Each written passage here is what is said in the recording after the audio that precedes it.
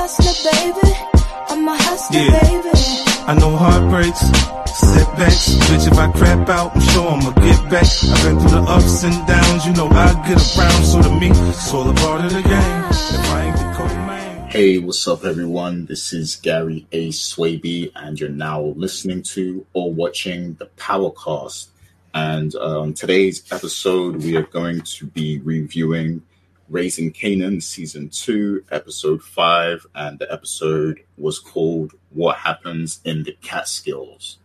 And, this is the show where we give you the most in-depth story analysis that you will find on the Power Universe on YouTube. So, and the podcast land. So, get ready, buckle up, sit yourselves tight, because it's going to get real interesting in this episode.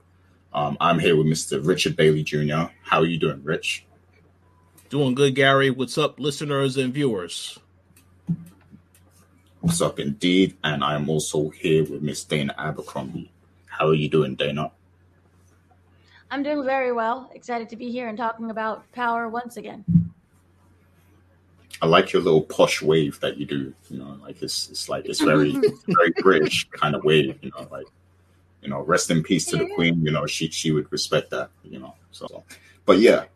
are here to talk about power. I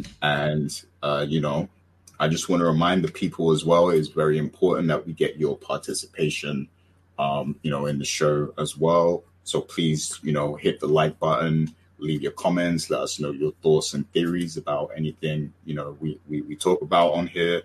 And if you like the channel, take the time to, first of all, look at the other videos on the channel. Dana's been putting out some, pretty great stuff, a lot of movie coverage and some other shows. We got the Walking Dead podcast also.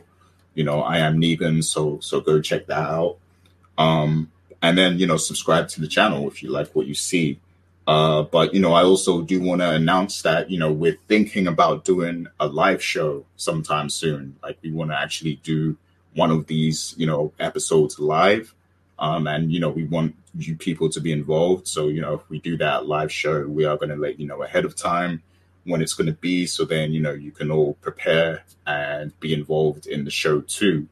But I will say, for us to want to do that, we are going to have to see those likes go up, So if you really support us and you really want us to, do the live show, please do it. It's very important that you hit that like button because, that's what incentivizes us to keep coming back and doing this every week and, putting on this show for you people because, we go super deep with the story analysis and everything. So, it takes a lot of time, a lot of note taking, a lot of research, even though we might make mistakes sometimes, but that's natural. Everyone is going to make mistakes. Like everyone's going to forget details. Like there's just so much to keep up with. And, if you think about it, the Power Universe is big. There's all these different shows now. So it's hard to catch every single detail, and I am Father Stark. So that's where the name came from, but, I just wanted to emphasize that and let you people know we are thinking about doing the live show because this was something that was requested before. So, we are thinking about doing that, but please do support the show. It's very easy to do so. Just hit the like button, leave a comment. If you're listening on Spotify or iTunes or, one of the podcast channels, you can, leave a review on there as well. So, all of these things helps us grow. But we are going to get into our takeaway segment now. And in this segment, we're going to go around each member of the panel here. And we're each going to give 3 takeaways from this episode of Raising Kanan that we just saw. Just talk about the things that stood out to us and, give our perspective on it. So this week, we are going to go to the man, the myth, the legend, Mr. Richard Bailey Jr. first. So hit us with your takeaways, Rich. All right. Thank you, Gary. So first and foremost, I do believe that this was another good episode of Raising Kanan.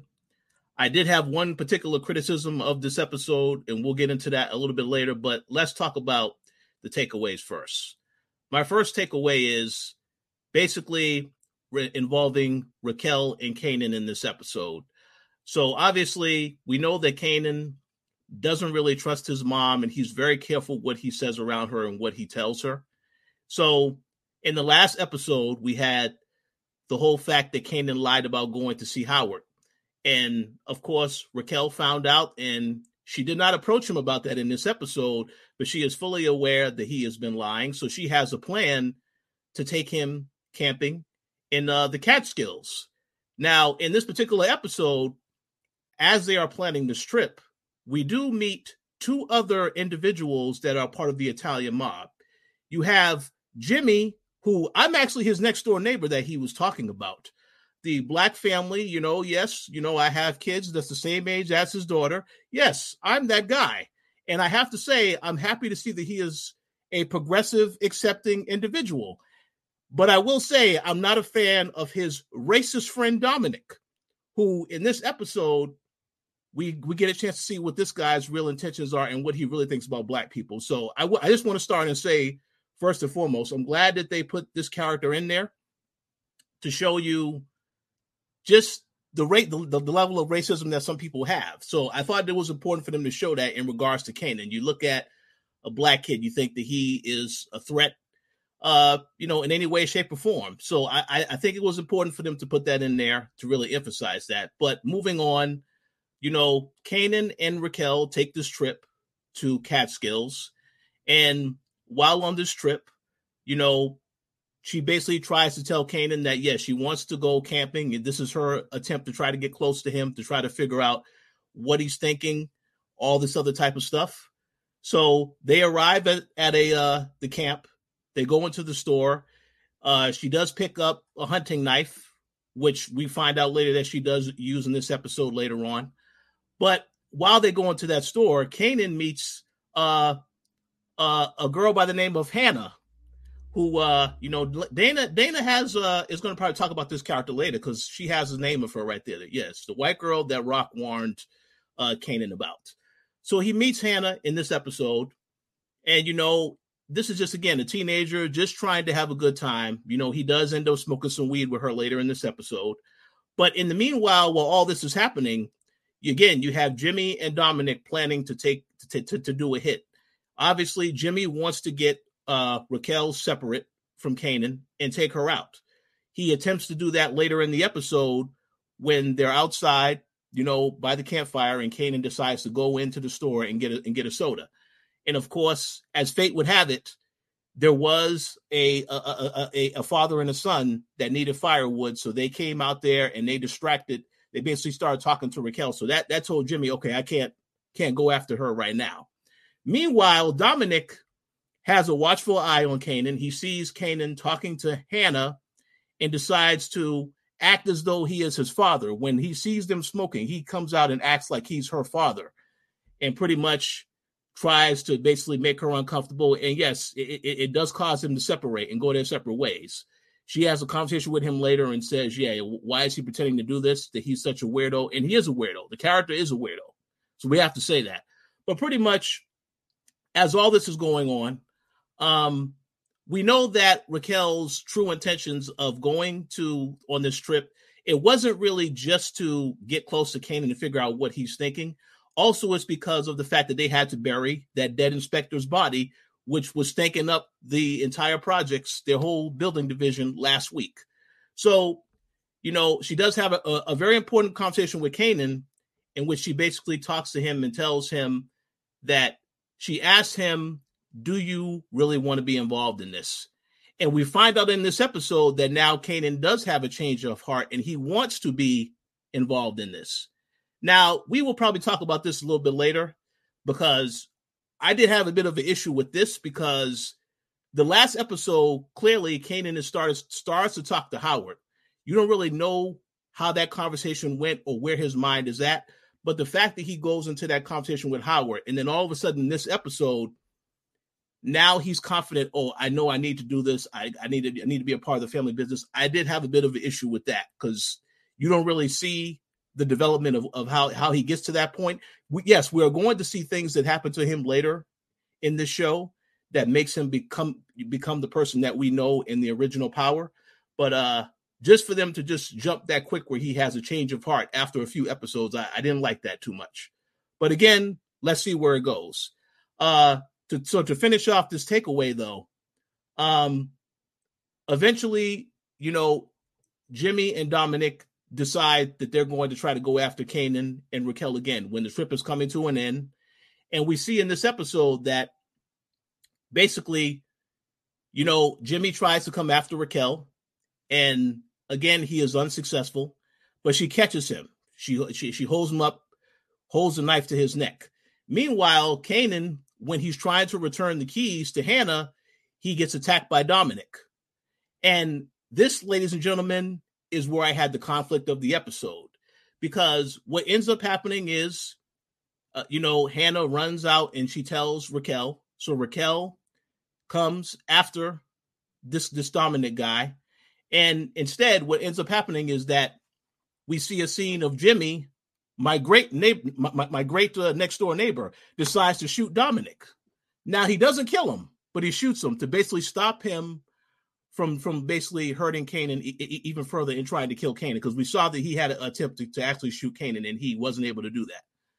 My issue is that these two characters, I understand that they had that whole interaction. And after that, Raquel said, okay, we get it. We're going to talk to your boss, Sal, and we'll come to some agreement. But for now, we need to get out of here.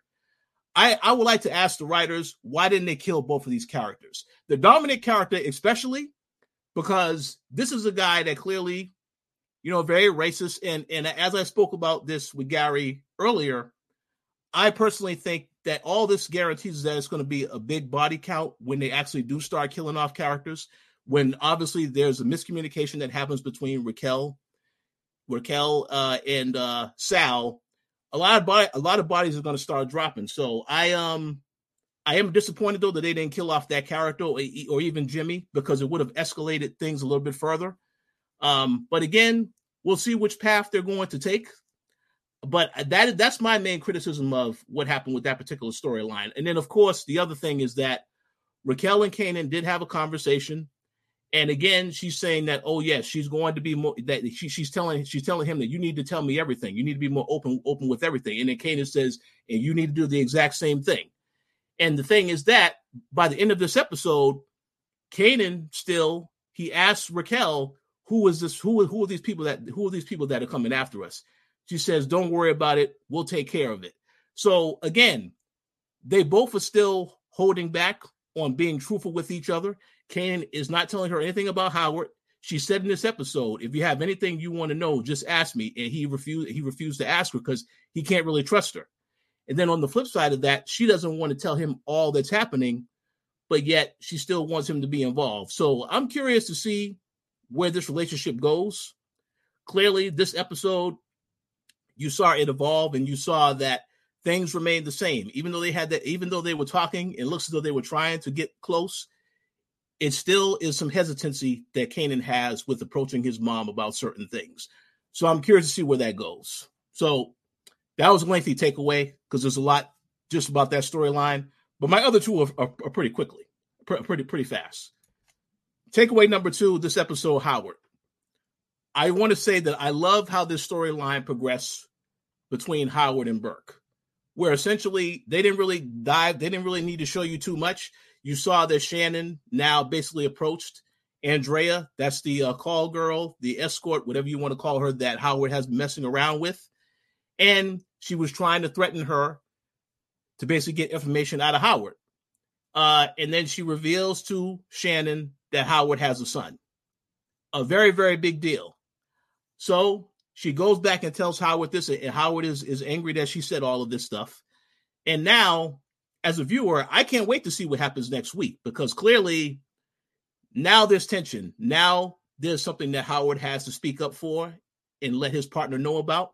He can try to conceal it, but now that he knows, this means the storyline is going to progress even quicker between those two characters. So I can't wait to see what happens next week. So that was great. And then my final takeaway is about all the stuff that happened in this episode between Jukebox, Lulu, and Crown Camacho, Gary's favorite character. I just want to say this right now. the tension between Lulu and Crown Camacho, this is fantastic. I cannot wait to see these guys go off on each other. You saw Crown get punched in this episode, and he deserved it, referring to Lulu as the money man and trying to, upstage him in front of this whole conversation they had with that producer. So I like that. I can't wait to see what happens. But the big thing about this episode for me is that we got to again see Jukebox, and the whole thing about, because we saw in a previous episode that Crown gave Jukebox a tape with her name on it. She listens to the tape and she finds out, oh, so my song was stolen and now Ziza is using my song and she has a track. So she was very, very distraught. And I know that when we did this episode, when we talked on this show previously, we were talking about the image. But what I was saying is that I felt that conversation that Jukebox had with Lulu, that was the starting of their relationship souring. And you saw that in this episode, because when she confronted Marvin about, she confronted Lulu about the fact that he gave her song to Caesar. He apologizes, said that he messed up, but then he also says, well, hey, you still can get a writing credit. And she was very disgusted by that. So I'm curious to see what happens next. Obviously, she's not happy about what happened with Lulu. The positive note is that she did get closer to her mom. She had an excellent, excellent time at church. And again, Haley Kilgore, excellent actress, very talented. She knows how to sing. She was fantastic in this episode.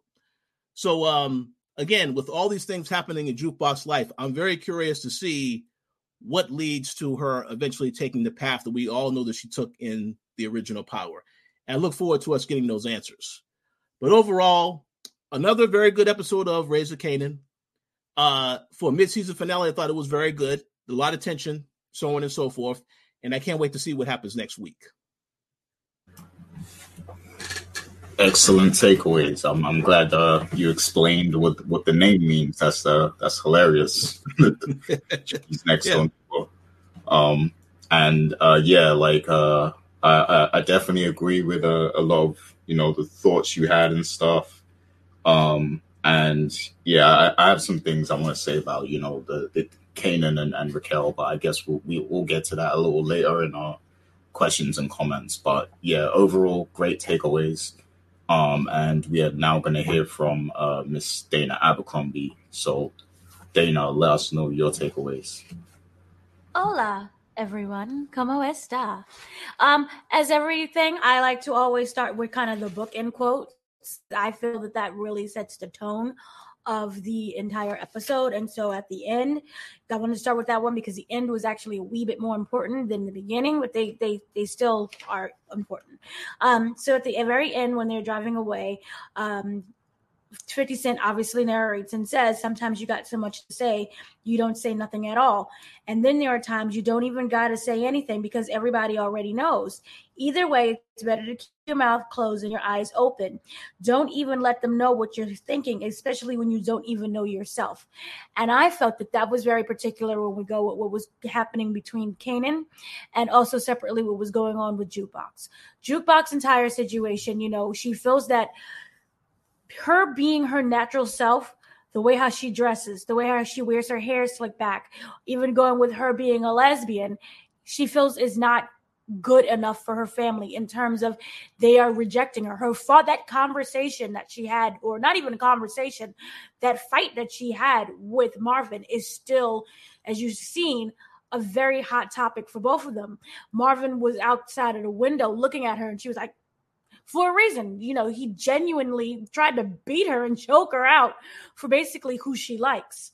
And that stuck with her. And also when you have what Crown was saying, and also Lulu, you don't look like a girl, you don't look like a woman. No one really wants to hear a love song by someone who looks like a man, paraphrasing, but basically that's what they were saying. And so when she goes to the church to go see her mother, who really accepts her, this is my daughter. I told the whole church, it's serious when the whole church knows it's your daughter. So she felt this automatic embrace and this automatic connection in terms of, of course she sings like me. She got it from me that, she's mine, that kind of connection that she's not necessarily getting from Marvin. I don't really feel that Marvin is a really paternal person just in general. And it's really interesting that if you looked at how the family dynamic is set up, Kanan seems to be kind of close with he's close with his mom, but he's also really close with the uncles more. And then you see Raquel kind of taking over when it comes to that motherliness with Jukebox. You know, she doesn't get that really from Marvin at all. And so with this, it really felt like instant, kind of an instant connection. Remember when she was saying, you know, it just felt like it was something. Remember when Kanan was saying it felt familiar when he was speaking about Howard? I think that that's also what Jukebox is feeling when she was able to meet her mother Kenya. And so that whole singing in the church thing, people automatically accepted her. Granted, she's accepted by Lulu and Marvin, but everything that's going on is we accept your song, but we don't accept your image. We don't accept how you look. And so when we see her first trying to look more feminine, it's not really for Lulu and Marvin. It's for her mom, who kind of never made any comment about her look at all. So she's going about of what I think, you know, would connect us as mother and daughter. Forget what's going on between father and uncle. So I thought that that was really interesting. And I feel also that she wants to say so much to her mom that she's had for years, all bottled up, that eventually maybe we'll get that, you know, hopefully down the line. I still want my dinner scene, but we'll get there. And I feel that, you know, she really has to say, and maybe it's a little bit of anger, but we don't see that. Right now, we just see a girl who really wants to be with her mom. And I really loved that church episode because it felt like she felt at home. Everyone was speechless. If you don't know Haley Kilgore, she was in musical theater since she was a kid. Go listen to Once on This Island. Her voice is phenomenal. So with that seemed to be really important. And also the part with Kanan, that whole situation that happened with the dead body. Once he said, yeah, I'll do it. And he could, you know, she kept saying, this was the first time that I felt Raquel didn't push him. Because remember, it felt like she was trying to gaslight him in the previous episodes with, oh, well, look at all the things that I did for you. Now you don't want it? You know, kind of put in all of that guilt. With this, she was very kind of straightforward. Is this what you want? I understand if you don't. And, you know, this is your throne, but you can also walk away. She gave him that. And I felt that the body in the trunk was kind of, not to say a test, but she was waiting for that answer. And I think if he would have said no, that body would have remained in the trunk until she could have found a private time to dump it herself. But if he would have said yes, we would have got that scene that we did with them dumping the body together. At the same time, what's really interesting is the wording of Raquel. And I feel that she's very technical with her wording. She said, anything you want to know, you can ask. She did not say, anything you want to know, you can ask and I will answer. And so she's not providing the answers because that's not what she said. She is very technical with how she speaks, with how she thinks, her strategies. And that's kind of what I love about the character. And yes, you could say it's a form of manipulation because, you know, oh, I asked you this. Yeah, but I didn't ask you. I didn't tell you this part, so I don't have to answer. But still, it showed that Kanan is kind of getting smarter to his mother's antics. And that whole look that they shared at the end, there's a lot that they want to say. You know, I remember the phrase, silence is deafening. And in that car, it was screaming because it was so much, you know, they wanted to say, but they didn't actually say to each other. Another thing I want to say with Marvin, round of applause to his character. That was absolutely brilliant because it shows, again, Marvin is not a talker. He's a listener. And to prove that he's been listening, the cop lived. That whole cop, when he went and pulled him over and was basically saying, you're too black to be in this neighborhood. We're not here to, you know, please get out of our nice, pristine white neighborhood. He said, okay, officer, I'm eating my chips. And, you know, even though he was there to spy on Annalyn McCoy's character, whose name I cannot remember, but I'm really happy she's back. Richard, it looks like Richard would know. Tony. Tony. So I'm happy Tony's back. Maybe they'll kill her. Maybe she gets another dog that's thrown in a microwave. But I'm really happy that she's back. But with Marvin, he just kind of didn't say anything. So I'm really proud of his growth. And also when he was able to speak to the counselor, whose name I have written down, but it will take me forever to find out. I like that he... Who? Renee. Oh, Renee. I did not have that down. But when he was able to speak to Renee, he finally opened up about his daughter. So he's finally admitting I can't do this all on my own because I don't have the answers. And what better way than to reach out to another female? I mean, yes, you could say, well, Raquel is right there, but Raquel is I wouldn't necessarily go to her right now. We know how she can be. She might end up using that against him. Raquel basically scares her brothers, and to have that outside voice, someone who is not connected to the family or doesn't really know who everyone is, I feel is kind of the best way to get that advice because they're coming from a very neutral place. And I really like that, even though it's been kind of weeks that he's been there, he's finally opening up to her. And I feel that he is actually listening because we showed previously with the anger management, Cop lived. Anna Lynn, she might be dead in the next episode, but right at the moment, she's still alive. He's just following her ever so nicely. So that is what's really interesting. One of the other things that was really weird, and I really was not a big fan of, was New Jersey's Dumb and Dumber, those two guys. It just felt like it was kind of unprofessional-ish. Like, you know how you just get the random hitmen to go and kill someone who's very skilled, and then her son as well. So it felt like it took up too much of time. We kind of felt like we got so much of their story. Like the one is the racist guy, and the one who's like, I don't mind the black people. I just really wanted them to just go in there and get the job done, or either attempt to get the job done and fail. But we got a lot of story with them. But it was clearly important that they didn't die in that episode because remember, they basically was saying that would start a war right away. And everyone wants to be prepared for that. So that's why she didn't just kill him. Because even I was like, well, is he going to kill him? Like, yes. I agree. But I just want to make a quick comment.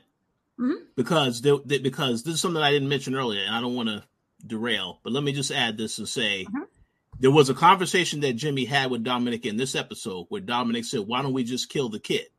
And I remember Jimmy saying, if I told Sal, this is how you're thinking, Sal would have me put a bullet in your head. So that's why I thought, because of that, what he said to him, and then you see later on when he tries to kill Kanan, he should have killed him. Jimmy should have shot him. That was my reasoning for that because of what he said earlier. But I agree. It would have started a war, so I want to see where they're going with that. But no, continue. I just wanted to add that point in there. Okay. One of the other things that with the whole New Jersey situation, I like how they're setting up so we know that there's going to be more feuds, even though they're not even settled in New Jersey. They just happen to have that one incident.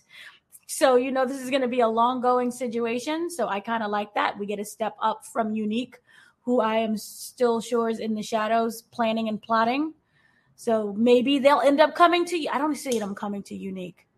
I don't. But I like how everything is planning out so far in terms of what, the next bad guys you can say is. Also, another thing really quickly, and going with the first quote that 50 Cent did say was around the way most of the wildness happens when the sun goes down. It's dark, so you can't see people scheming and plotting, but in the morning people are picking up the pieces of what happened the night before and figuring out how they're going to make it through the day. That was really just like a really good way of setting the tone for just the show in general. How one thing, what happened the night is continuous. Everything seems to be continuous, and there's really not a cycle to no ending to how this life is that they've chosen, except for either jail or death. Because you're always plotting and scheming, what happens in the nighttime. But then in the morning, there's always going to be the repercussions of everything. So, of course, we had the opening sequence with the dead bodies still in the wall that, they only kind of mentioned through smell during that one other episode. But I really liked how they got that dead body out as well. And also how, again, that kind of ties into everything that's going on with the New Jersey guys, the New Jersey mob, because remember that one incident, it's going to have repercussions down the line. And we've seen that. They tried to kill Raquel and her son for just even stepping to the mob. So that was really interesting situation. And just kind of really quickly and lastly, I like the situation with the song that Zazie or Zizi, whatever her name is, Zazie Beetz, she stole. Well, she didn't steal. She was given to Lulu. And that's just kind of to show the music industry itself.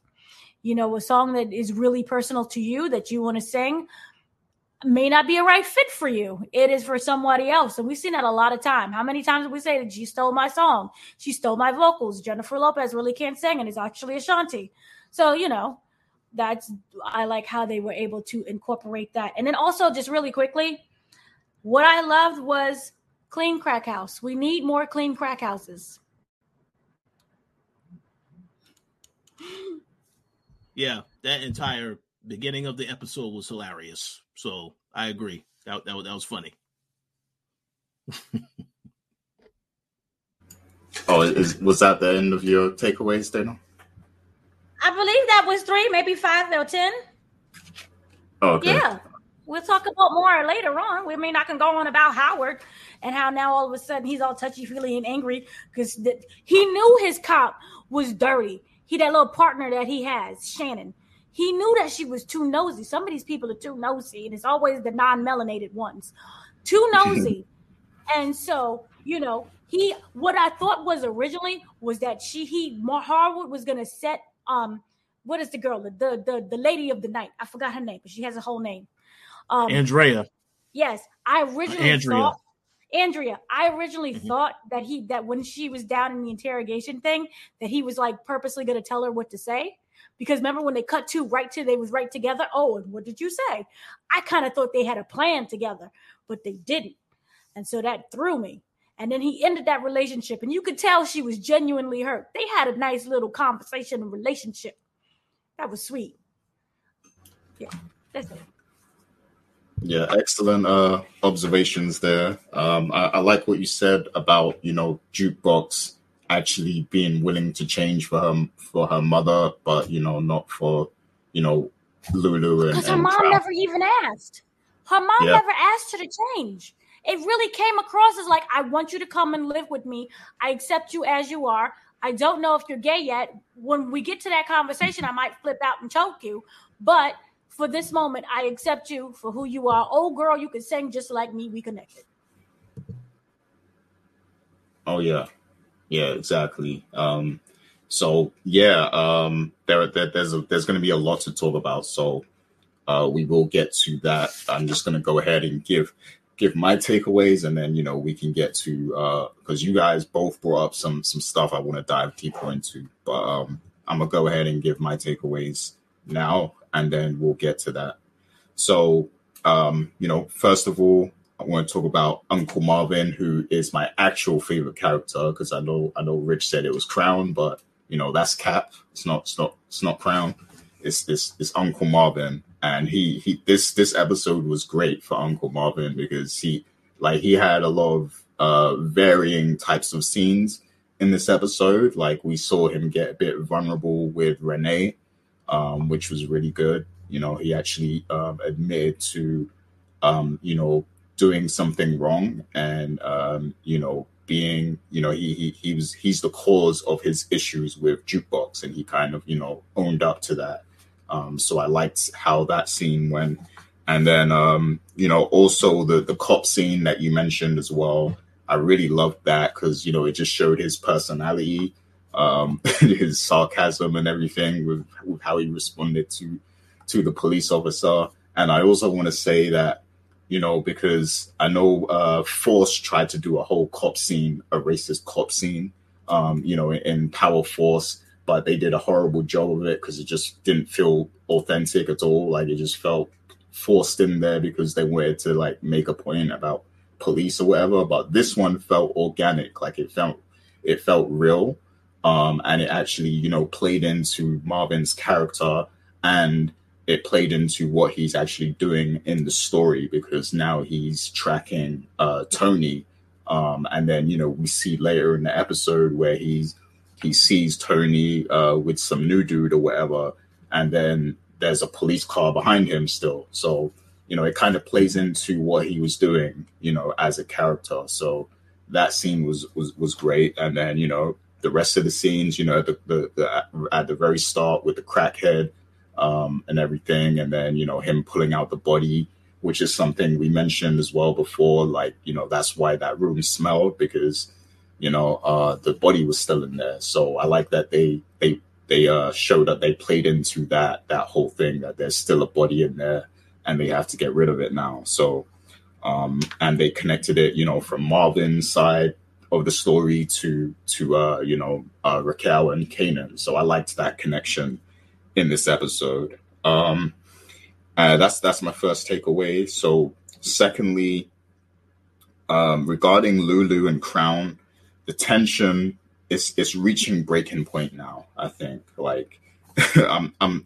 wondering, like, because the things with the label are looking a bit sketchy. Like, if they can't even get on the same page when they're talking to producers and stuff, if this is resulting in fights, there's only so far they can go to expand this business now. Like, so I'm wondering if they're going to go in like a Rockefeller type direction, where, because the label Rockefeller, the record label, they had a split up where Dame Dash and Jay-Z went their separate ways. And, some artists end up going with Dame Dash and some went with Jay-Z. Kanye West went with Jay-Z. Beanie Siegel went with Dame Dash. Cameron went with Dame Dash. So I'm wondering if they're going to have a similar situation like that, where the artists side with one or the other. And it looks like Jukebox might actually side with Crown, because Crown was he was playing chess a little bit, because remember, he's the one that gave Jukebox the tape where she heard that song that Lulu stole. So, in the last episode, Crown gave her that tape, that cassette, and told her, listen to this. So he wanted Jukebox to know that her song was stolen. So he was playing chess there. So I'm wondering if he is going to snatch up Jukebox as an artist for himself, and then maybe Lulu has Zisa. But then the wild card here would be Famous, because we saw Famous, he showed up, he wanted to get down with the label again. And he mentioned the whole Jessica thing, and that he saw Jessica with Crown or whatever. And the thing is with Lulu, and I might ask this as a question later if we got time, but the thing is, I'm wondering if Lulu really knew about that, because he told Famous he knew, but then after Famous leaves, he kind of looks a little sad, like a little, upset or devastated, like he was just finding out that she was messing with Crown. So I'm wondering if he really knew, or if he just said he knew. But that, if this whole label split happens, that makes me think, maybe Lulu will actually try to have Famous on his side. So then if Jessica comes back, it kind of, it gives him a little leverage, if she's messing with Crown or whatever. So that would be interesting to see play out. But yeah, I feel like the conclusion with this is definitely nearing, because it's like, how long can they go back and forth with this, this beef, this aggressiveness? I mean, Crown pulled a gun out, and Lulu kind of clowned him and played him off like, oh, you're not going to shoot me, you're not gangster, but how much will you have to push that man before he does want to use it, or before he does want to get Lulu killed, So I think it's kind of reaching that sensitive point now between those two, and I'm wondering, where it will go from here in the next episode. There is like a mid-season break coming. It's not coming after episode 5, but I'm guessing it might end on some sort of cliffhanger. So I'm wondering what these hangers might be, So, but yeah, that's my second takeaway. The last one, Raquel, she's playing it very safe right now. I think the fact that she, you know, she decided to let these two men live. She knows that she's playing with fire with the Italians, with the mob. Like, you know, she knows that these people are dangerous, whereas, you know, other people in Southside or whatever, usually she's fearless and she just, you know, she does what she wants to do and she doesn't care about the consequences as much, or she feels like she's in a position of power to where she can be confident in making her moves. But I think she knows that this expansion to Jersey, you know, she has to be very careful with how she plays this move. So, you know, I guess that kind of shows that calculating mind that she has. Like, yeah, she does pull a lot of strings, and she does, you know, she does do what she wants for the most part, but also she recognizes when something is dangerous, and where, you know, if she decided to kill these guys, she knows that she's officially declaring a war, you know, between herself and the mob. So I guess I like that part of it, but I also agree with what Richard was saying, and that you know, at least one of these guys should have died in this episode. Like, definitely the racist guy, he should have died, you know, because he didn't stick to the plan at all. Like, Jimmy told him, you know, don't mess with the kid, don't touch the kid, don't hurt the kid. And then, you know, what does he do? He goes to fight Kanan because he can't stand the thought of a black guy being with a black woman or whatever. So he fights Kanan. And then, you know, we see Jimmy come in and shoot him.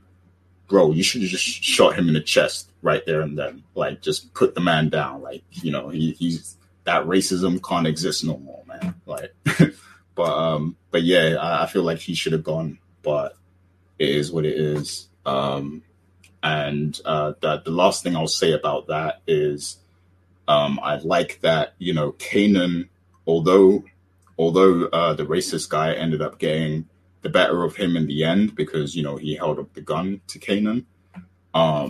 But Kanan put up a good fight, though. He was like fighting him like he was a man. Like, sure, he did get his ass whooped a little bit, but he was actually, you know, for a kid, we're talking about a kid here. And he was like, you know, holding his own a little bit for a few seconds. So I like that because it's, you know, part of Kanan's character when he grows up is that he's strong and powerful. And like we see in the original Power, sometimes he was like just throwing people around, like, you know, flipping people in the air or whatever. So I like that they play on the fact that he's kind of big for his age and you know, capable of doing some damage, but obviously that's a grown man. You know, the racist guy is a grown man, so he is going to get the better of him eventually. But yeah, I kind of just like that little fight they had. But go ahead, Rich. What was you going to say? Quick comment. Shout out to Unc. Kanan needs to learn how to squabble. He needs to learn how to squabble. Yeah. You're a Snowfall fan, you know exactly who I'm talking about. But yeah, I agree, Gary. Yes, because he's still rough around the edges. But come on, man, he should have beat the hell out of this guy. But we'll see what happens. Yeah, he got to learn how to squabble next time. You know, that's hilarious. But yeah, you know, he put up a fight. How old is he now? Like 14 or something? Like 14, 15? 17. Right? Oh wow. 17. Okay. Oh yeah, you're right. You're right. From? I don't know. What the heck? I didn't know he was that old already. But yeah, Was it like 6th grade? He should have whooped his ass. Yeah, I agree. He should have. At 17, you're basically a man. So yeah, he should have beat him up. But yeah, I take that back then. But yeah, so that and I guess the last thing I'll say is this episode, I feel like in a lot of TV shows, you get to an episode where it's like the main plot of the episode isn't majorly consequential to the rest of the season. And this was that episode. It felt like, you know, more of a layover episode, like where, okay, we're going to take the main characters away and then build on some of the side characters a little bit. So I think this was that episode in this season, and I'm hoping that it's full steam ahead. From episode 6 onwards. Now, like, there's going to be just nonstop crazy stuff happening. But yeah, I will say that even though it was one of the slower episodes in terms of the main story, I think it was still a great episode somewhat. There was small critiques that we have, but it was still a good episode. They did a good job with the writing, so I'll give them that. But yeah, that's pretty much it for my takeaways on that. And we're going to get to the questions and comments now. And I have, a lot of questions. I'm not sure I'm going to get to them all, but yeah, there is a lot to talk about. Before we do that, though, friendly reminder again, if you're enjoying the conversation here, please do hit the like button. Drop a comment, let us know your thoughts on what we're talking about. And then, also subscribe to the channel if you like what you see, if you like some of the other things on the channel and everything. So please do take the time to check out some of those things. And then you can also hit up the coalition.com as well, as we have some video game coverage and reviews and things like that, up there as well. So yeah, that's just a friendly reminder. Now let's get to the questions. So let me see, where should I start first? Okay, so I'm going to get to something I'm really curious about after this episode. So Marvin, right? He's caught up with Tony now, and he's following her around. So I want to ask you guys, what do you think he's doing this for? What is his end goal here? What is he planning to do with Tony now that he's found out, she's got a new life and everything? What do you think's going to happen with that? So I'm going to go to you first, Rich. What do you think about that? All right, let me start by giving a disclaimer.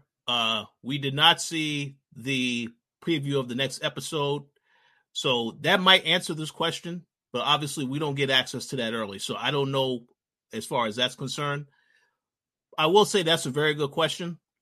I honestly don't know, because as Dana alluded to earlier, as well as you, Marvin is trying to change as a character. So I think him spying on Tony, it's not to confront her in a threatening way, but I don't really know what his angle is. Maybe he's just trying to catch up and see what she's doing. And maybe he will confront her in the future. But I mean, whatever he does, it's not going to be anything violent towards her. I mean, maybe he can try to get her locked up the way she almost got him locked up, but I don't think he's going to pursue it in a way in which it's going to be violent, because again, he's trying to evolve as a character and change. But I don't quite know what the angle is with that. It is very interesting because, again, we know that the history between this character and Marvin, and we also know that Raquel does not like her either. So I'm very curious to see what they're doing with that, but it's hard for me to tell right now, just based off of what we saw in this episode. But I'm very curious to know what y'all think, as well as the listeners, because they might have some good theories on this as well. Yeah. It's I don't know, but like, I know the rules of the streets are, if somebody snitches, you're supposed to get rid of them or whatever. If somebody talks to the police, I still feel like he might have somewhat of a soft spot for her. So I don't think he would go through it. I'm not saying he wants to be with her, by the way, but he might want to kill her, but then when it comes to it, he might let her go or something like that. Or, I don't know, like maybe he just wants, closure. Maybe he just wants to confront her, get closure, something like that, but I do think that there's more to it than that. I think she might, like, whatever it is, I think she's going to end up playing more of a role in the show for some reason. So I don't know to what capacity that could be, but I think Marvin might try and find some way to hustle her, or something like that. So.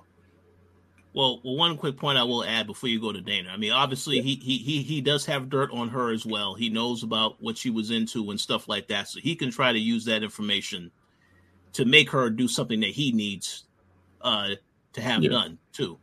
But we have to see how they're going to do that because, again, we just saw that he was watching her very closely in this episode. So it definitely is going to make viewers curious as to what the next step is from here. Yeah, I could definitely see some sort of blackmail situation or something like that, because if she's got a new life, that means, she's changed her life. She put a lot of effort into that, I'm guessing. So she doesn't want to be drawn back. So I think, a blackmail situation could be interesting. But Dana, let us know what you think about this. Well, I think this. In the great words of Sir Chingy, every time I try to leave, something keeps pulling me back, telling me I need you in my life. And what that means is he is obviously very upset that the fact that she got off on everything was that she was the informant, remember, from the previous season.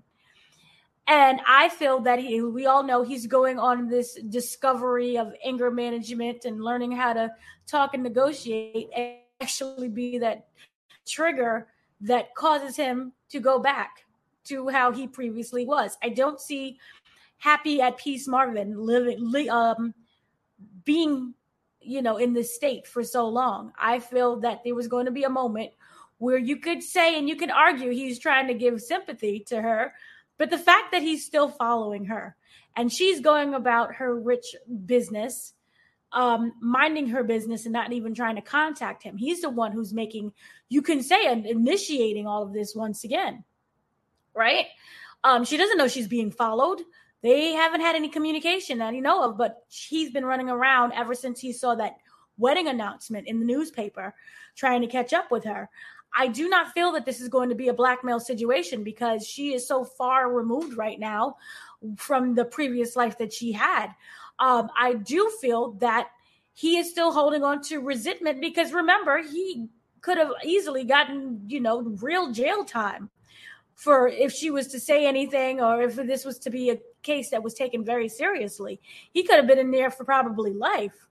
So I do feel that this is going to be a situation where he may calmly try to confront her, but I think there's nothing to blackmail. What exactly do you want in terms of blackmailing? She's not speaking. She's not running to the police as it is. And the information that he has on her, again, it's not like she initiated something or she's coming back to do something dangerous to him. Maybe I feel that this is something where he's trying to wrap up that last piece and he's keeping this nice, happy facade right now, trying to stay out of trouble because his plan that he's already made was to kill her. And then we regress back to the old Marvin. But this happy, I'm at peace, namaste, I didn't kill a guy who was in a wheelchair, I didn't kill a guy who was the cop and basically said, N-word, get out of this town, is all a front. Opening up to the anger management lady, I feel that once again is all a front because remember she had said in that conversation, I can easily go to the judge and say that you are not participating in the group, that you are not doing exactly what the court appointed you to do and you're going back to prison. Obviously he does not want that. So he is putting up this facade.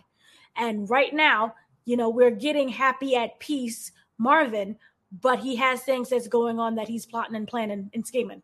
And I'm all for it. Yeah, you make an excellent point because, if he does go back to Tony and hurt her in any way, that could come back on him and get him locked up again too. If they find out that he's harassing the witness or whatever. So, yeah, he's playing a dangerous game by doing that. So I am wondering what he is planning to get out of doing that. And he has been making progress with he got off very light with the anger management and he's been making progress with that. I mean, of course, Renee wants him to open up more, but he has been attending the sessions. So if he just keeps doing that, he'll be free. He'll be a free man and he won't have to worry about it anymore. So, I don't know what he's going to get out of going back down this road with Tony. And I'm very curious and I can't wait to see because I'm pretty sure, Marvin is a very interesting character. He's very flawed, but at the same time, he has some morals and principles in him as well. So like I like seeing all of that play out. But yeah, it was just a question I had to ask. But I do have a lot of questions, so we'll keep it moving here. So Richard said something very interesting in his takeaways, and I do feel like it was very quick, it was a very fast, decision, where that Kanan made when he spoke to his mother and he said, actually, I do want to be involved, and this is coming after, in the previous episodes, he said he didn't want to be part of the life, so what is it that made him change so quickly? Because in the last episode, we see that he's becoming more curious about Howard and his father, so, what happened from last week to this week that made him kind of switch up and be like, actually, you know what, maybe I do want to be part of the family business.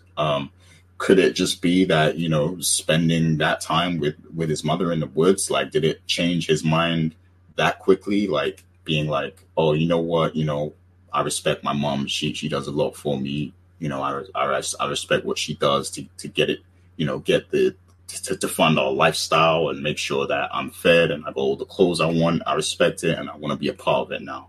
Like, what do you guys think it was? What was the trigger in his mind that just made him switch up like that? And do you think that he's going to have another change of heart once he gets back to Queens and reconnects with Howard? Because we saw Howard was actually looking for him in this episode. So Dana, what do you think about this? Like, why did Kanan just suddenly change his mind like that? I just really want to quickly say I cannot stand Howard. He's acting very dusty at the moment. Where's Kanan? Where's Kanan? Did you see him? Oh my God, where's Kanan? I can't live without him. Cannot stand that. Ew. In terms of Kanan, I feel one of two things. By saying yes, it genuinely will get him closer to his mother and to finding out what's really going on. I feel that if he was to say, no, I'm good, let me go back to, what was it, LaGuardia High School or whatever. He was LaGuardia High School and go normal and have a normal track and grow up to be a lawyer. She's going to say, great, I love you, I respect you, we're going to do that. But she's going to continue to push him away from that whole side of the family and the business. And I think to fully understand his mother in a way is to become his mother. So yay, Socrates. So in order to get inside her mind and to figure out what is really going on, especially in terms of what's happening with Howard, she's going to have to say yes. Also, I don't think we're at this point yet, but I feel that there was going to be more manipulation down the line in terms of, I know what's really going on and I can go against you. I don't think we're going to get that right now, maybe in season 4, but not right now. So I do feel that this is all a tactic and a plan. And then you can argue and say maybe a little bit of the old Kanan that we've seen from the first episode, remember when she was teaching him how to shoot, may still be alive in there. And he was like, ooh, and he got that little psychopath because, his mama's psychopathic and that's all geneticals. So I was wondering if there's still a piece of him that's still alive that's saying, yay, kill people. So I think it's a combination of wanting to know what's really going on with his mother. You could say and argue that the overall arching thing is to become his mother. And then also you gain more power that way. And then also he's a little bit crazy like his mother. So yay, moms, screwing up your kids. I like that take. So you're saying, he might be learning to be manipulative just like she is, like, and just... Yeah, it's that whole, remember Oedipus theory, you marry your mother to kill your father? Daddy did. So in terms of the marrying thing, she's morphing into his mother. Wow. I feel that. And then with the whole Howard situation, we all know Howard is not going to make it past season maybe 4. He's supposed to have died in 1. But, you keep raising up from the dead like Lazarus, but he's not going to be here for long. And I think once he is able to completely make that transformation into his mother, I think he would be that that turning point. When he kills Howard, just to say hypothetically, that's when he becomes his mother. And he sheds that whole what I could have been if I hung out with Howard more. So yeah, because we do see the psychological manipulation of Kanan in the original Power series too. Like he runs game on everyone in that show. So yeah, that's that's a valid point. But Rich, what do you think about this? To quote Uncle Vernon, Kanan, it's time to get it. I guess that guy must be stuck in his head, and maybe that is why he feels this way. But no, seriously, though, I think Dana, she hit it on the head. I think he could be playing a game with his mom to try to get closer, because I kind of feel like I said earlier, I think something has to happen for him to come to that realization, oh, I really do want to pursue this. And I would make the argument that all that happened in this episode where the Italians attempted to take them out, if they had this conversation after the Italians attempted and failed on the car ride back, and you end the episode where he says this to her, then I would be like, okay, maybe that's not the strongest way to say that he makes that decision, but it is better because now he sees he needs to step up and actually do a better job of protecting himself, protecting his mother, and so on and so forth. So that would have made a lot of sense. But I think what Dana said, that has to be what this is. Because again, the whole time she was talking to him, they had that back and forth conversation. Clearly he didn't want to be there, and he was clearly acting because he didn't want to be around her, as he told Jukebox earlier in this episode. Are you coming with us on this trip? Because I do not want to spend any time with her alone. So it makes sense for him to be playing a game to get closer to her. And he was very adamant when she said, yes, and you need to tell me everything. Oh, and you're going to tell me everything too. And she didn't respond to that. So let's see what happens from here. But yeah, I like Dana's theory that, yes, this is him playing a game now to try to get closer and find out what he needs to find out from his mom. But again, his mom, as Dana alluded to, very wise with the words that she used. So we'll see what happens. Oh, yeah, indeed. That's going to be very interesting TV when they end up manipulating each other, running mind games on each other back and forth. It's going to be entertaining to watch. But yeah, so we're at the hour mark now, so I'm going to get to the next question. So, we see Jukebox, she kind of really comes into her own a little bit in this episode with that performance. And, she blows everyone away, with her voice and her talent and everything. And then, her mother's standing there proud of her and everything. And the choir, they're all amazed. And it seems like, she's going to want to go back there and continue to do this. So the question is, can you see Jukebox maybe pulling away from the family a little bit in this season and maybe going more on the side of her mother? And then, I guess as like a second point of that question, what is going to be the consequence of that? Like, is something else going to happen down the road? So I'll go to you first, Richard. What do you think about that? Yeah, I think you're already starting to see her pull away from the family and really start to spend more time with Kenya. However, I think we already know that as far as the church family getting a chance to know her, once they find out what her secret is, that's going to divide, I think, some people. You saw that there was a young man basically flirting with her in this episode, trying to get the phone number. He don't know, though, and she already said, oh, I'm not interested. That's not going to happen.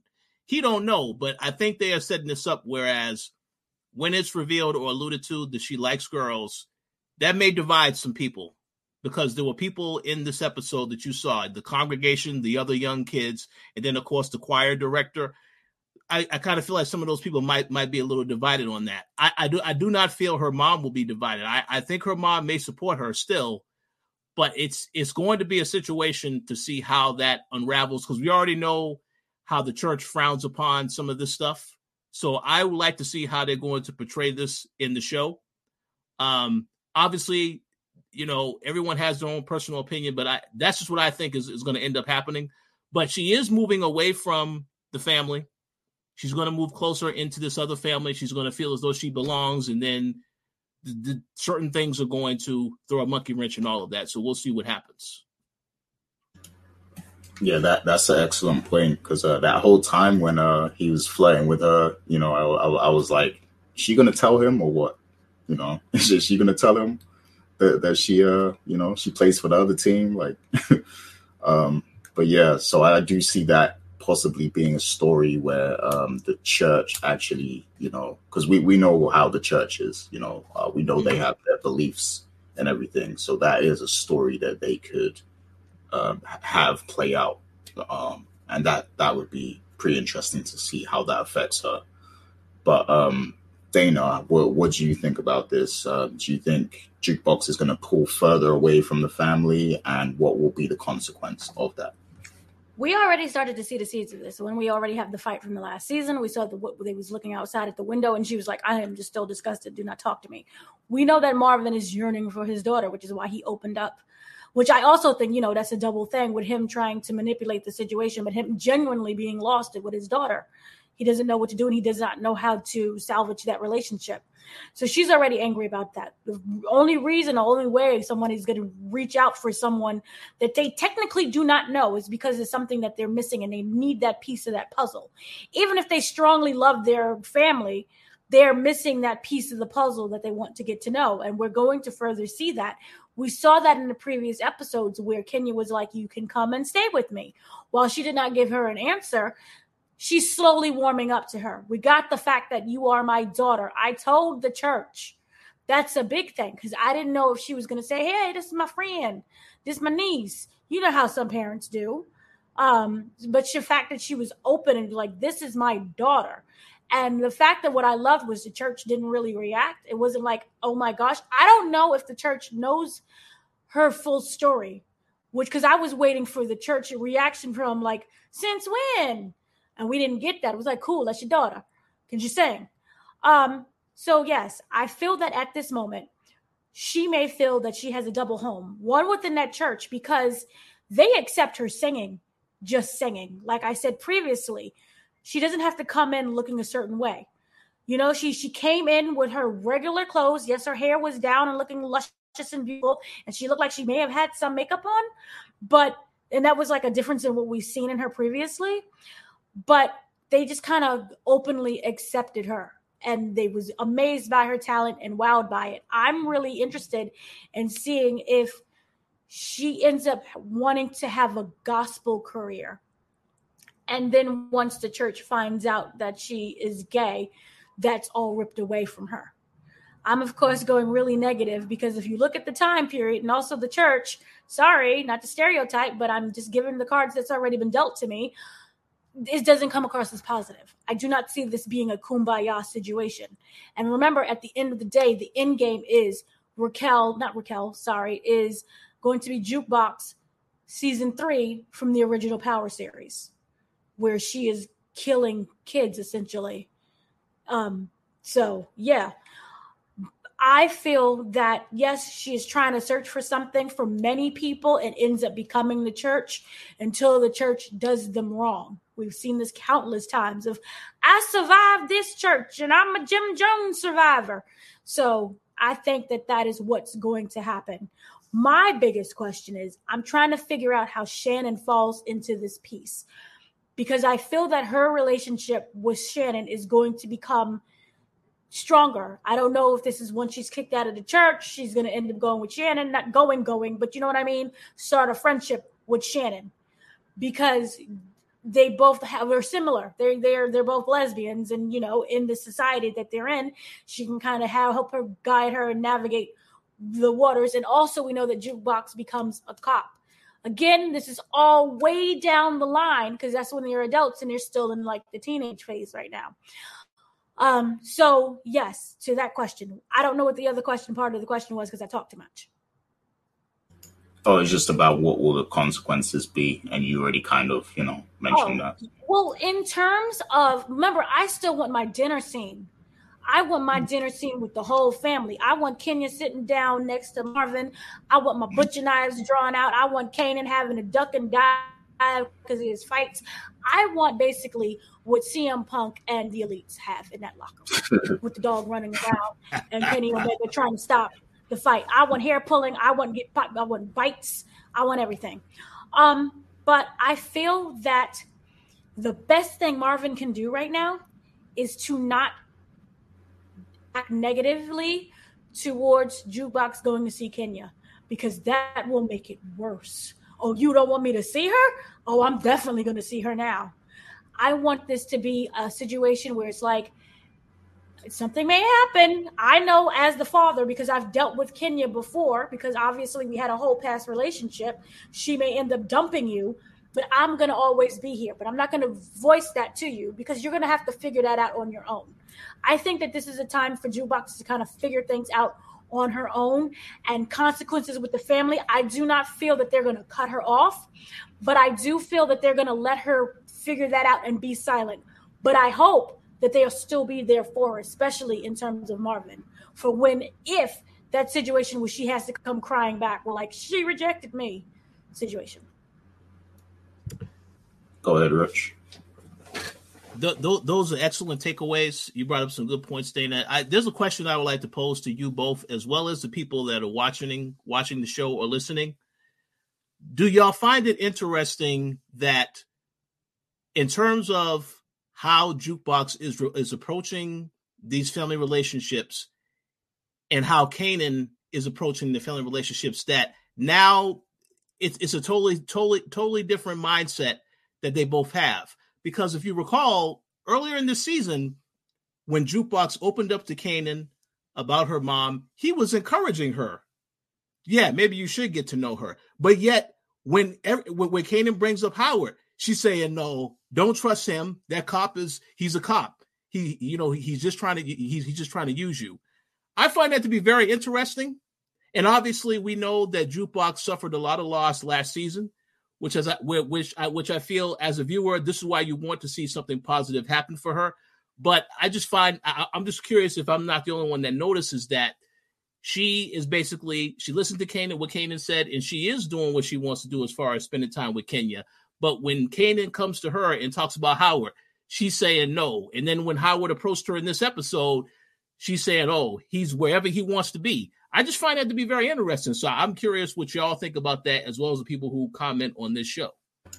Yeah, that did stand out to me when she said that in this episode, when she was like, he's just trying to use you or whatever. Like, what, I can't remember what she said exactly, but that stood out to me, because it's like you're going through the same thing, with connecting with your mother, your other parent that you don't know so well. And, Kanan's going through this thing where, he might not be 100% sure if he can trust Howard, but he feels some type of connection there. Like, so he's curious about it, but she's just completely, shutting that down and disregarding it and telling him, he's crazy for wanting to entertain it, So that did kind of stand out to me a little bit. And I was like, wow, that's a bit, it's a bit like judgmental to be telling him that when you're going through what you're going through with your mother and stuff. So, I want to know what the people think of that. But go ahead, Dana. You was going to say something else? Yeah, I think the big difference between everything is the fact that Howard actually is still a cop. And what they do is technically illegal. I mean, you can't run around starting killing people, and doing the whole drug situation. They do some things that people would consider to be illegal and that they can get serious jail time for. And then also at the end of the day, he did try to kill his father.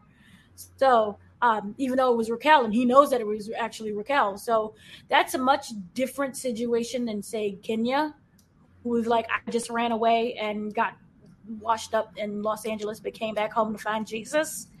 I feel that everyone does have a point. And also on top of that, Howard is slightly unhinged at the moment. Like I said previously, he's treating Kanan as if he's a hit of crack. Did you see him? I need him. He was basically the crackhead at the very beginning. He was knocking on the door. Can Kanan come out to play? Can Cameron come out to play? I want to speak to Kanan. So, yeah. And the fact that Jukebox, when you had that whole scene where he saw Jukebox and like was trying to like basically hunt her down, you know, and she kept walking and he had the audacity to grab her kind of like that. I'm like, why are you even doing that? That's just to show that desperation. And I really feel that his actions are starting to create too much attention for what he's trying to do. And he's acting in a sense of desperation as if he's going to drop dead at any moment. And only Kanan can save him. I don't know what his tactic is, but I genuinely do not like it. And I feel that his behavior could cause more harm than good, which is why you have that double standard with it's cool you can hang out with your mom. Because remember, she never went to seek him out. She sought her out. She was never, you know, you can come and live with me. She never said, I want you to do this. Well, I need you to do this. You know where my church is. You can come to me. Howard is the complete opposite. And then also, again, Howard works for the law. And then on top of that, you got nosy Shannon, who's ducking and diving in bushes trying to figure out all the pieces. And what you just said, well, go ahead, Gary. Oh, no, I was just gonna say, like, yeah, I could agree if she feels like Howard, his character is sketchy and she doesn't trust him, then yeah, I could see that. But she is getting friendly with Burke, and so like, you know, it can't be the cop thing because it's like you're getting friendly with the cop over here. But what was you gonna say, Rich? But see, that is the parallel. Dana started this conversation off saying, how is Burke going to get involved in what's happening with Jukebox? Now that Burke knows that Howard has a kid, you don't think that Jukebox is going to, whenever the Jukebox meets up with Burke, she tells her, oh yeah, he's been stalking Kanan. I'm pretty sure Burke will put 2 and 2 together and say, okay, something's up with those two. So that's how I think this is how this gets connected. Because you asked that question earlier. I think that's how they're going to make that connection. Because right now, Howard knows that Burke knows that he has a son, and Burke knows he has a son, or she's you know, based off of what she's heard. So this, like you said, Gary, earlier on this podcast, that storyline also has to start to progress even further. And I think a lot of development happened in this episode just to see what happens later on this season and going into the next season. Yeah, like you have a great point with that. And I like, because part of me was wondering if maybe they even had a conversation off screen, you know, her and Jukebox and Burke, you know. I was wondering, wait, has she, you know, spoke to her about, you know, Howard and Kanan or something, or, you know, but I think that might be a scene that's coming up maybe in the next episode or whatever. Like maybe they're gonna, I do feel like it would be smart for Shannon to kind of go to Jukebox first before she brings it up to, you know, anyone else, just because, you know, they have that kind of correspondence between them. Like she's already been giving her some information, you know, because she helped her find her mom in the first place. So yeah, I'm interested to see what they do with that. Go ahead. I think something in this show happens that will end up making Kanan and Jukebox closer. Maybe there's a double betrayal with Shannon. That's everything that's going on with Shannon. And she felt like, well, Jukebox felt like Shannon was using her instead of genuinely trying to help her and be a friend. And we all know what's going on with Kanan and maybe Howard's whole situation, and he has to kill Howard because if you remember the original Power, Jukebox is very insistent. We're family. We can't trust anyone from the outside. And I feel something is going to happen in terms of Howard and Shannon maybe betraying their trust. And that's how we end up with, you know, that whole statement and how true it actually is when we see what goes down in this show. I agree. I will say that you saw that when Shannon decided to threaten Andrea in this episode, because I didn't think that character was about to take a turn, but clearly to show you how desperate she is to find out what's happening with Howard. Now she's willing to do whatever she needs to do. So yeah, I believe you're 100% right on that. Yeah, yeah, I definitely see a moment, you know, and it's probably going to be like in a later season, but I definitely see a point where it's like Kanan and Jukebox are like, you know, we've got to, you know, turn the tables on everyone. Like we've got to get away from Howard and Burke, or you know, maybe even get rid of them, and also, you know, the family, because they need to explain what happens with the family in the OG Power series. Like, where's Lulu? Where's Marvin? Where's Raquel? You know, is she dead? So, yeah, I think there's going to be a moment like that where the two of them have this, you know, epiphany of, you know, we're in this together. We got to get away from these people, or we got to get rid of these people. So, I definitely can see a moment like that happening for sure. But yeah, let me just get this last question in, and then yeah, we'll get to final thoughts after that. So, you know, based on how this episode ended with the, you know, the racist guy and the hitman or whatever, what do you think is going to happen next with the Italians? You know, what's going to happen when these guys go back and tell, you know, the boss man, look, she got away, you know, this and this happened. We wasn't able to pull off the hit. She got away. And, you know, she also saw us, you know, she knows that we're coming for her. Like, what is going to be the result of that in the next episode? And just for the people listening, a reminder that we have not seen the trailer for the next episode yet, because we're recording early. But yeah, Dana, any thoughts on what you think might happen? They did. I don't really think that they're going to have an overarching kind of storyline. I think they're going to just be dead. One, they failed the mission, and two, they tried to kill a kid. So they did. Yeah, I'm more interested in Hannah at this moment.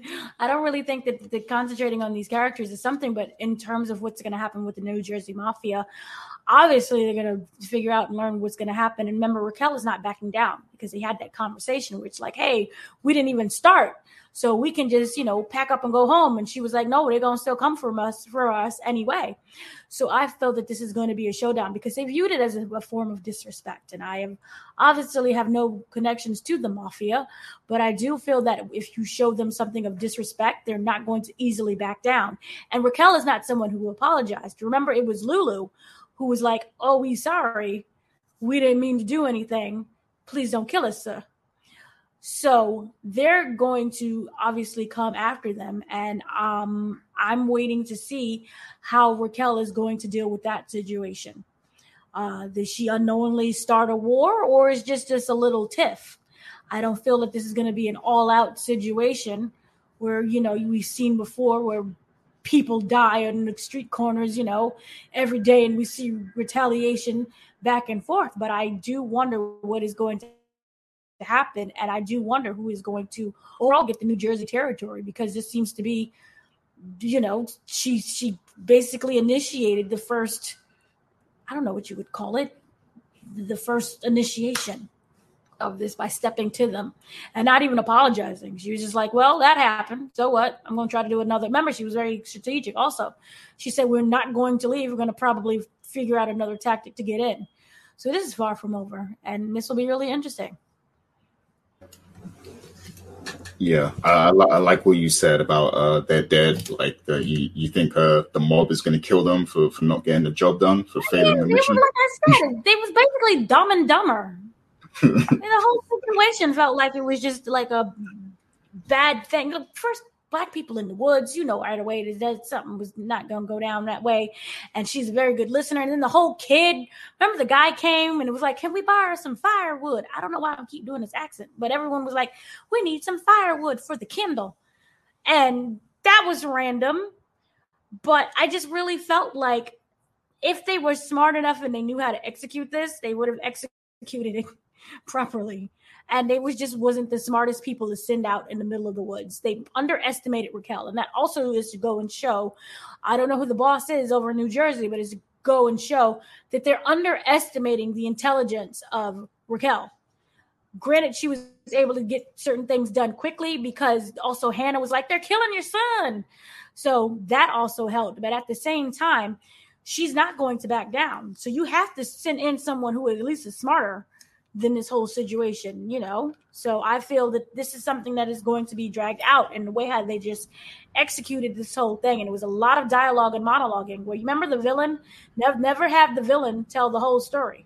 And we got parts of the story where basically we don't kill kids or else, you know, he's going to come and kill us. They're dead. What purpose do they serve? They failed the first time. I don't need to see them fail continuously. They did. Yeah. Yeah, that is true. But Rich, how about you? What do you think? What do you think is going to happen next? I think that's an interesting take. I would laugh if that happens, by the way, if they do get killed by Sal. What I think is going to happen, though, is that, you know, when Dominic saw that Sal didn't pull the trigger, I'm pretty sure he's going to tell Sal about this. So he'll probably get Jimmy in trouble. Because Jimmy is the one that he's the one that shot Dominic. He has been the level-headed one this entire time. Of the two, he was more level-headed, but he just could not successfully pull off the kill of Raquel. So I kind of feel like this is going to put some tension and get him in trouble with Dominic. Maybe Dominic, because Dominic is a character that, like I said, I wanted to see that character get killed because of how he acted this entire episode.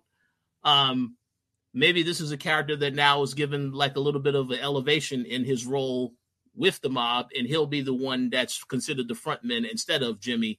But I do feel like I would love it if they both are taken out by Sal. But obviously, I kind of feel like these characters, they're going to return at some point because, again, they do have to deliver a message to Sal, letting them know that this is what Raquel has said. So they can't get killed quite yet, but I'm not expecting them to make it out of the season. Because, like I said, when it comes to the next time they have a meeting, and this is why I say, you know, the conversation that Raquel had with Kanan at the end of this episode said, "Oh no, we're going to take care of this."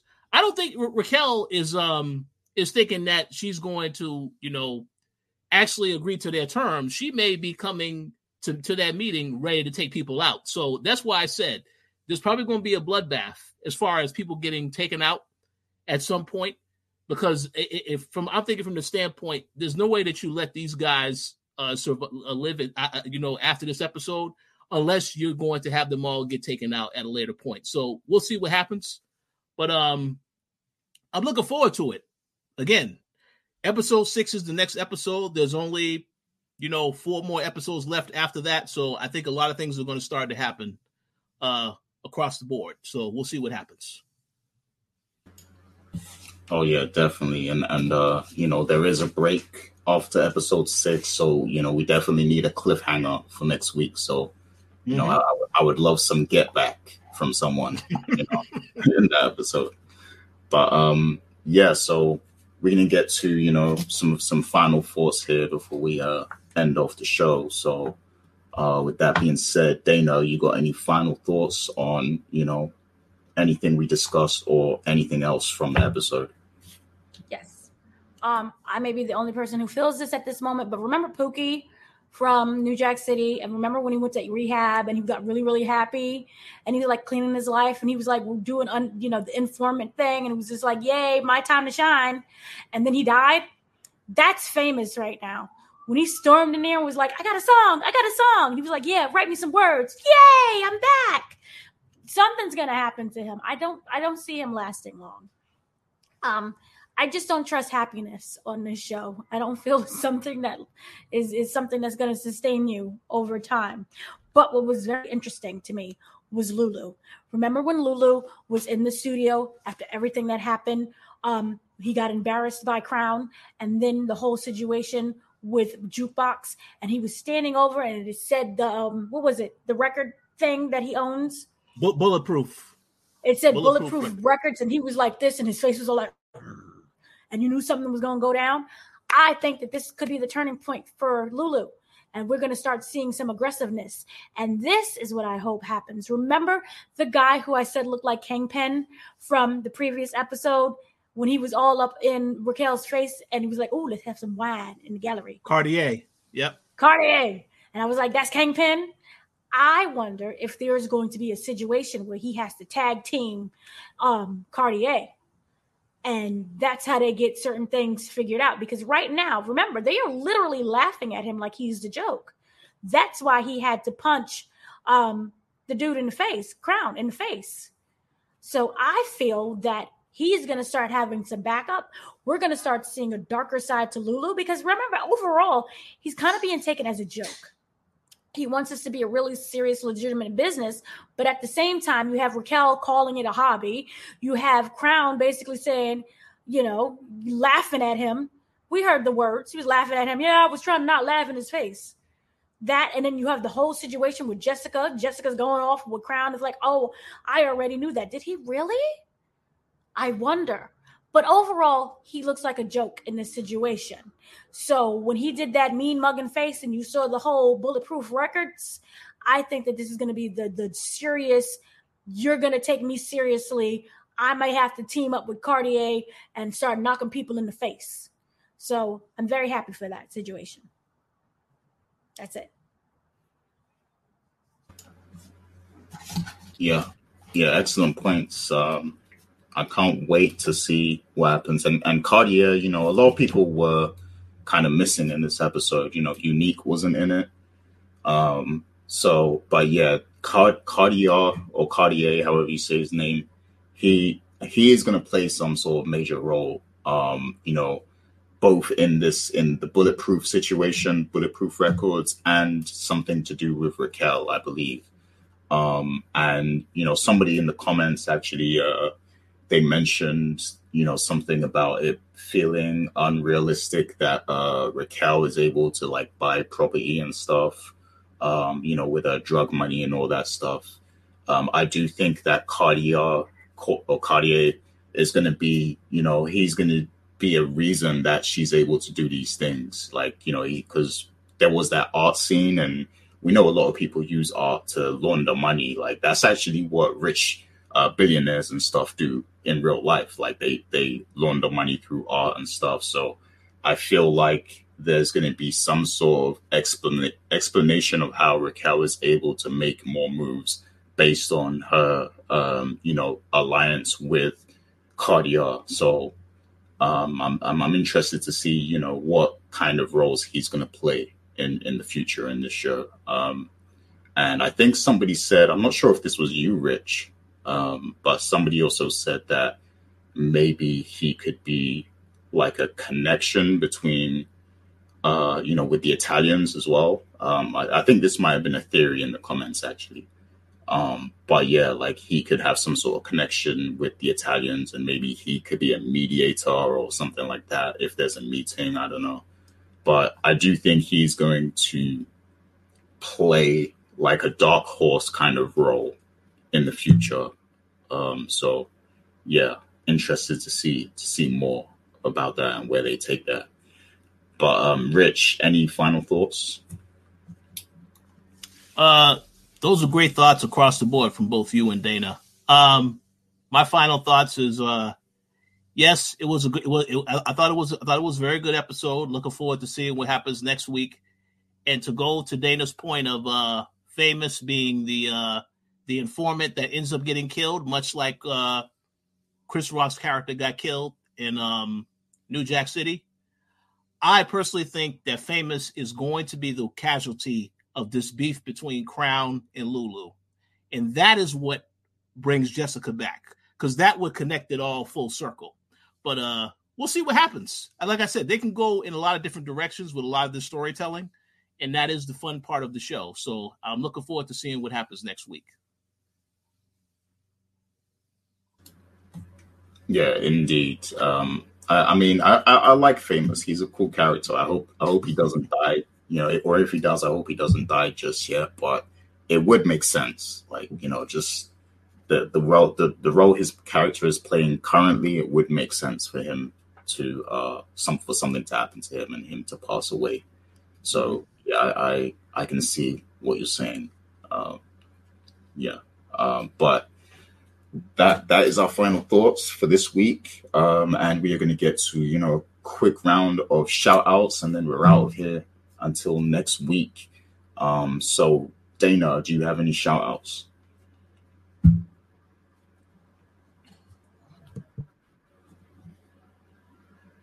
Oh, you're muted.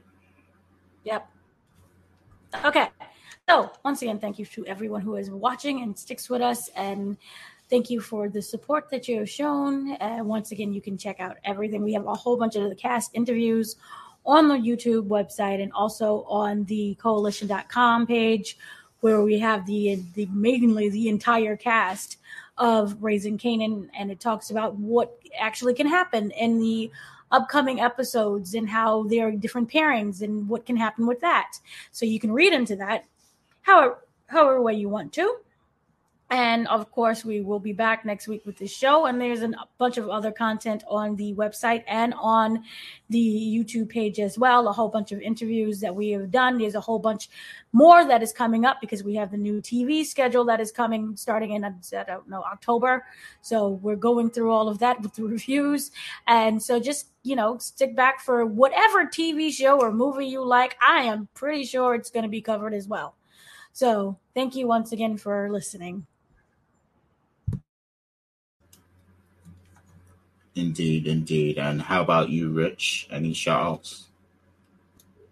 Yes, I want to give a shout out to everyone that takes the time to watch these discussions. If you enjoy the discussions, the shows, obviously we very much enjoy talking about power in other shows. So, and we always love to see all of your comments. So please feel free to continue leaving comments. Let us know your thoughts on the show.